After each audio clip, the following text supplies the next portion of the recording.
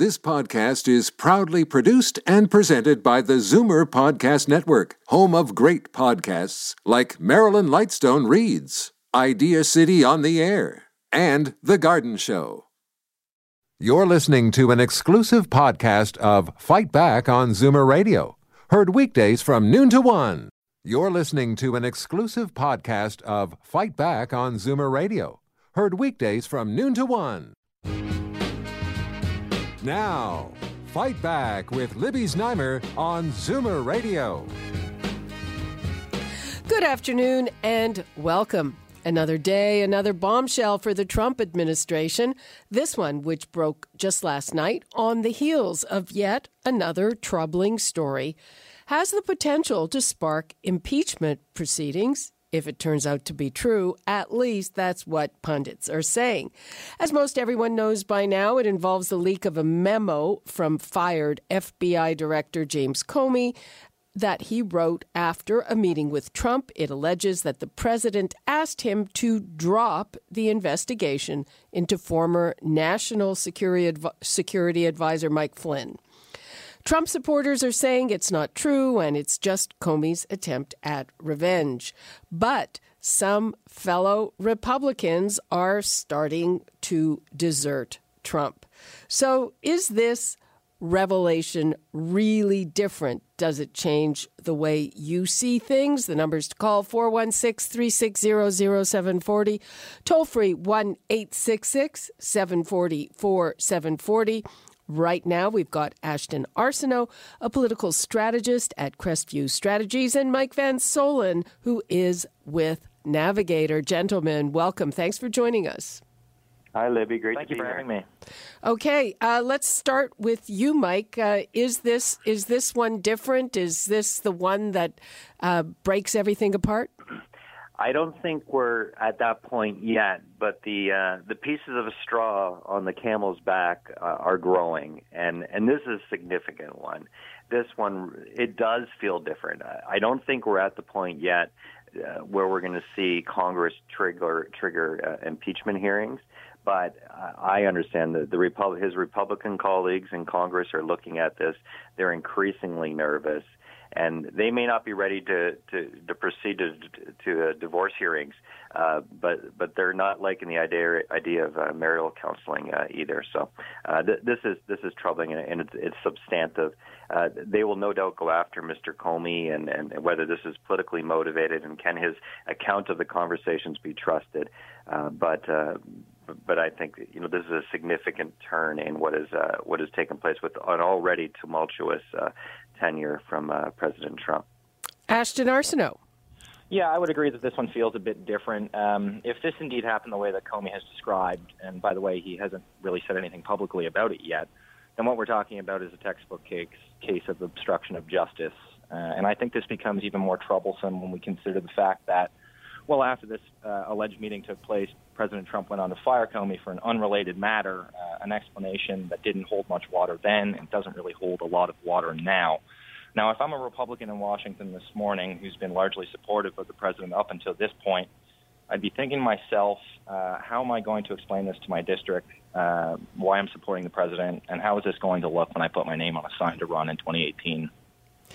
Okay, so let me just ask. So this is based on a memorandum or notes on the conversation that Comey wrote at the time. The New York Times didn't actually see the document. Someone read it to them. So that's one thing that people are questioning. And I guess the other question is it obstruction of justice? He didn't order Comey to back off the investigation. He says, I hope you can leave it. Is there a difference between those two things? And those are shades of gray. I think it is a clear overstepping of the bounds of what is appropriate between the president and someone, the FBI director, who works directly for him. So, I think it would, if everything checked out, the stories came through, and the truth has ways in this context of coming out. So I trust that there will be a day when we understand this all entirely. And I think it's a clear overstepping of the bounds of the president. And as these successive revelations sort of add on, it becomes more problematic for sure. It's amusing. Well, amusing is the wrong word, but Trump suggested to Comey that he's got some kind of tapes. So if he does, they could work against him, could they not? If he hasn't destroyed them by now. Yeah, look, of course the White House denied quickly the Comey memo reports, which means somebody in the story is lying. We don't know who at this point, but we do know a couple of things, and that's that the president and the White House are pretty well versed in deception at this point. This president has embellished or right out lied about multiple things, including wiretaps by former presidents, and even on to trivial matters such as how many people showed up to an inauguration. We need to remember that Trump's been in office for only 4 months. Yeah. So I think these are the types of things that start to add up over time, and we're talking about a 4-month period here. Top-ranking Republicans are fleeing for the hills. The calls for investigation are growing louder, so I don't think this gets any better before it gets much worse. Mm-hmm. And his base is still with him, and his base is very different from traditional Republicans. So is he good as long as they're still with him? Well, yeah, the one point I make on his base and just Republicans in general is I think the math starts to become a little bit different for them. Before the election, the choice was between Donald Trump and Hillary Clinton. As they start working this through, today, impeaching Trump, the choice is really between Trump and Pence. And they might look at it and say, you know what, if we could do this quickly, I'll take 3 years of Pence, 3.5 years, over the distractions of Trump, because he's not getting the health care done, he's not getting the infrastructure done, he's not getting the tax plan done. So I think the math is different for them, and if that starts to sink in, he could find that support shifting away. Okay, now just before we get to the phones, yesterday there was this story which aides denied, and Trump then confirmed in a tweet that he shared very sensitive intelligence about ISIS with Russians. And it turns out that intelligence came from the Israelis, that it possibly could have put one of their undercover people in danger. So one of the bits of fallout from that is, will allies think twice about sharing any intelligence with him? And I guess that includes Canada. Should we be wary of sharing intelligence with him? Yeah, that's a really interesting point. I think it just points to a lack of preparation for the Oval Office. And I think when President Trump was running, his eyes, quite frankly, were bigger than his stomach. I think he ran to prove people wrong, and that the weight of the Oval now on his back, he just isn't dealing with it very well. And I can't help but think that Trump himself feels that he's either staffed poorly, which we've heard already, or that he's just not personally prepared. And again, to point to the sort of camel's back, we're talking about things that have happened in the past 2 days, significant matters in the past 2 days.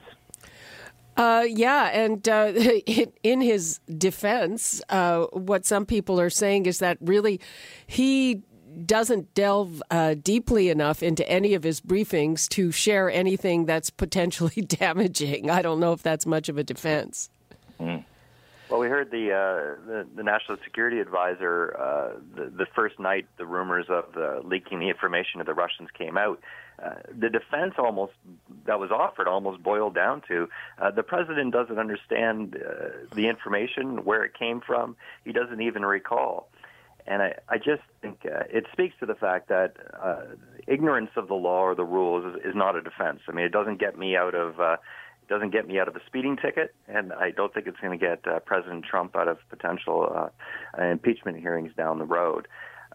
And it just goes back to my old hobby horse that I think experience actually matters, and we're very critical of people who have only been career politicians, but what I've learned is that people who are career politicians tend to be in that place because they're good at it and they know the rules and they know what they should say or shouldn't say. So I think Donald Trump having to start in the top job is showing that the reasons why experience matters so much. Okay, let's take a couple of calls. We've got Sam in Brantford. Hi, Sam. Hi, how you doing, Libby? Good afternoon. Good afternoon. Yes, I'm concerned because right now I haven't heard anything from Mr. Comey himself, like on a news conference. Now, if he was unjustly fired, why doesn't he hold a news conference so that the reporters can ask him questions and he can respond live on TV, and then we'll get the true facts right off the bat? I don't want to hear the news reports over the radio or newspaper. I want to hear it from the horse's mouth. Well, I bet he'll be subpoenaed. People who are, he reports to the president. President can fire him, just like anybody can fire anybody else as long as they pay them. Yeah, but I think if he's keeping quiet, then he was justly fired. If he doesn't keep quiet, well, then he should open up his mouth and say, "This is what happened, and I don't like it, and this is what's going to happen." I understand he's willing to testify, so I think he will have his day to tell his story. Oh, he should have opened up his mouth right off the bat, not wait until the horses are out of the barn. I'm sorry, but that's the way I look at it. I'm not saying that he wasn't fired justly. I'm just saying if he was right, then he should be opening up his mouth and let everybody know exactly what took place. I'm sure that will happen. It's just a minute. I'm waiting. You're waiting. Yeah, okay, I'm Sam. Waiting. Okay, thank you. Okay, bye-bye. All right, Dorothy in Toronto. Hi, Dorothy. Hi, Libby. How are you? Fine. How are you? Oh, I'm pretty sad about the games they're playing. Like everything's a big joke, Trump, and they're not taking life too serious, thinking about the children and the seniors and helping people and being more concerned about what's going on in the world. And it's gone so far now, what's happened in Syria and all the people that are hurting so much in this world. And yet they're playing, I'm shocked at Trump, and I don't know because I don't know the whole thing, and there's so much false news. And they're playing so many games. They're on a big power trip. And it seems like they're not going to keep it, just going to keep it up till it gets them down. They don't want to be sensible and try to run the world in a serious way. And it's a very serious thing they're doing. It's not a big joke like they're treating it. Well, I don't know if they're treating it like a joke, but it's certainly pretty irrational. Irrational, yes. Thank you very much for your call, Dorothy. Oh, you're very welcome.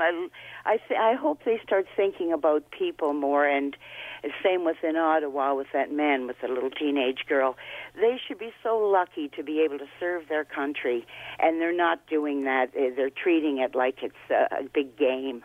And okay. That has to stop. All right, Dorothy, thank you. Thank you, Libby. Bye, dear. Bye-bye.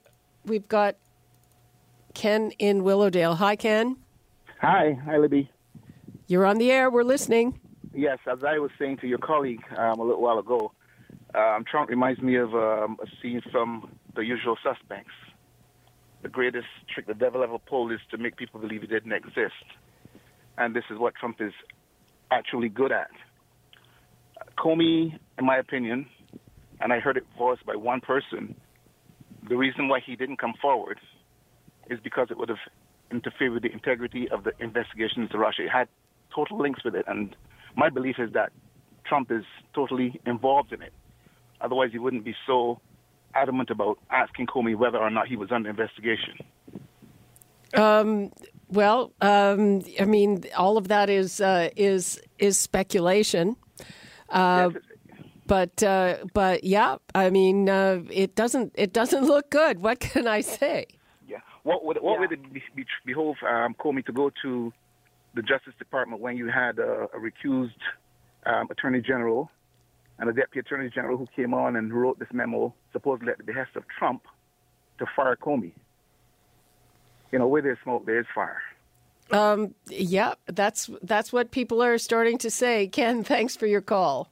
Thank you, Olivia. So we have a couple of more minutes in this, so let's go back to our guests. Ashton, where do you think this leaves us? Yeah, I just want to point out a couple of things because a few of the callers mentioned the media, and I think this is actually one of Trump's advantages because they quite frankly, they've overplayed their hand here. The reporting on Trump in the American media has been hysterics. We saw this throughout his campaign when journalists weren't taking him seriously enough, up until now when the media has attempted to cry wolf every day. Not to say that this situation doesn't warrant serious scrutiny, but quite frankly, I think in many cases the reporting has been sloppy, and I think this plays to Trump's advantage because many people have tuned out what the media are saying about his presidency. Well, that's part of his big message is don't trust anything that you hear or read in the media, and it works with a lot of people. Absolutely. And you're right, there's been this big kind of liberal pylon against Trump. And, so we can be getting to a cry wolf situation. But here you are, both of you saying that this one feels different. Mike, what would you like to leave us with? Well, I just think these things are a distraction. We'll see how real it becomes and if it threatens his actual presidency. But there still is the challenge that the people who voted for him voted for reasons such that they wanted jobs, they wanted greater border security, they wanted to look at trade agreements again, which they blamed for as being the reason they'd lost so much work in those different communities where Trump voters were found. And he only has so much time. All the oxygen this is taking up for the White House is just preventing them from getting on with their legislative agenda. And I think maybe that's the thing that undoes him if he doesn't actually get impeached, is they're just not moving forward their legislative agenda, and voters are going to become dissatisfied, as they were dissatisfied before the election. They were looking for alternatives. They were looking for somebody who would bring jobs back. And given he's not able to get on with that, that's going to be a big problem, I see, in the midterms coming up. Okay. I'm sure it won't be very long before we have to talk about Donald Trump again. Thank you both. Thanks so much. Thank you very much. You're listening to an exclusive podcast of Fight Back on Zoomer Radio. Heard weekdays from noon to 1. You're listening to an exclusive podcast of Fight Back on Zoomer Radio. Heard weekdays from noon to 1. You're listening to an exclusive podcast of Fight Back on Zoomer Radio. Heard weekdays from noon to 1. This podcast is proudly produced and presented by the Zoomer Podcast Network, home of great podcasts like Marilyn Lightstone Reads, Idea City on the Air, and The Garden Show.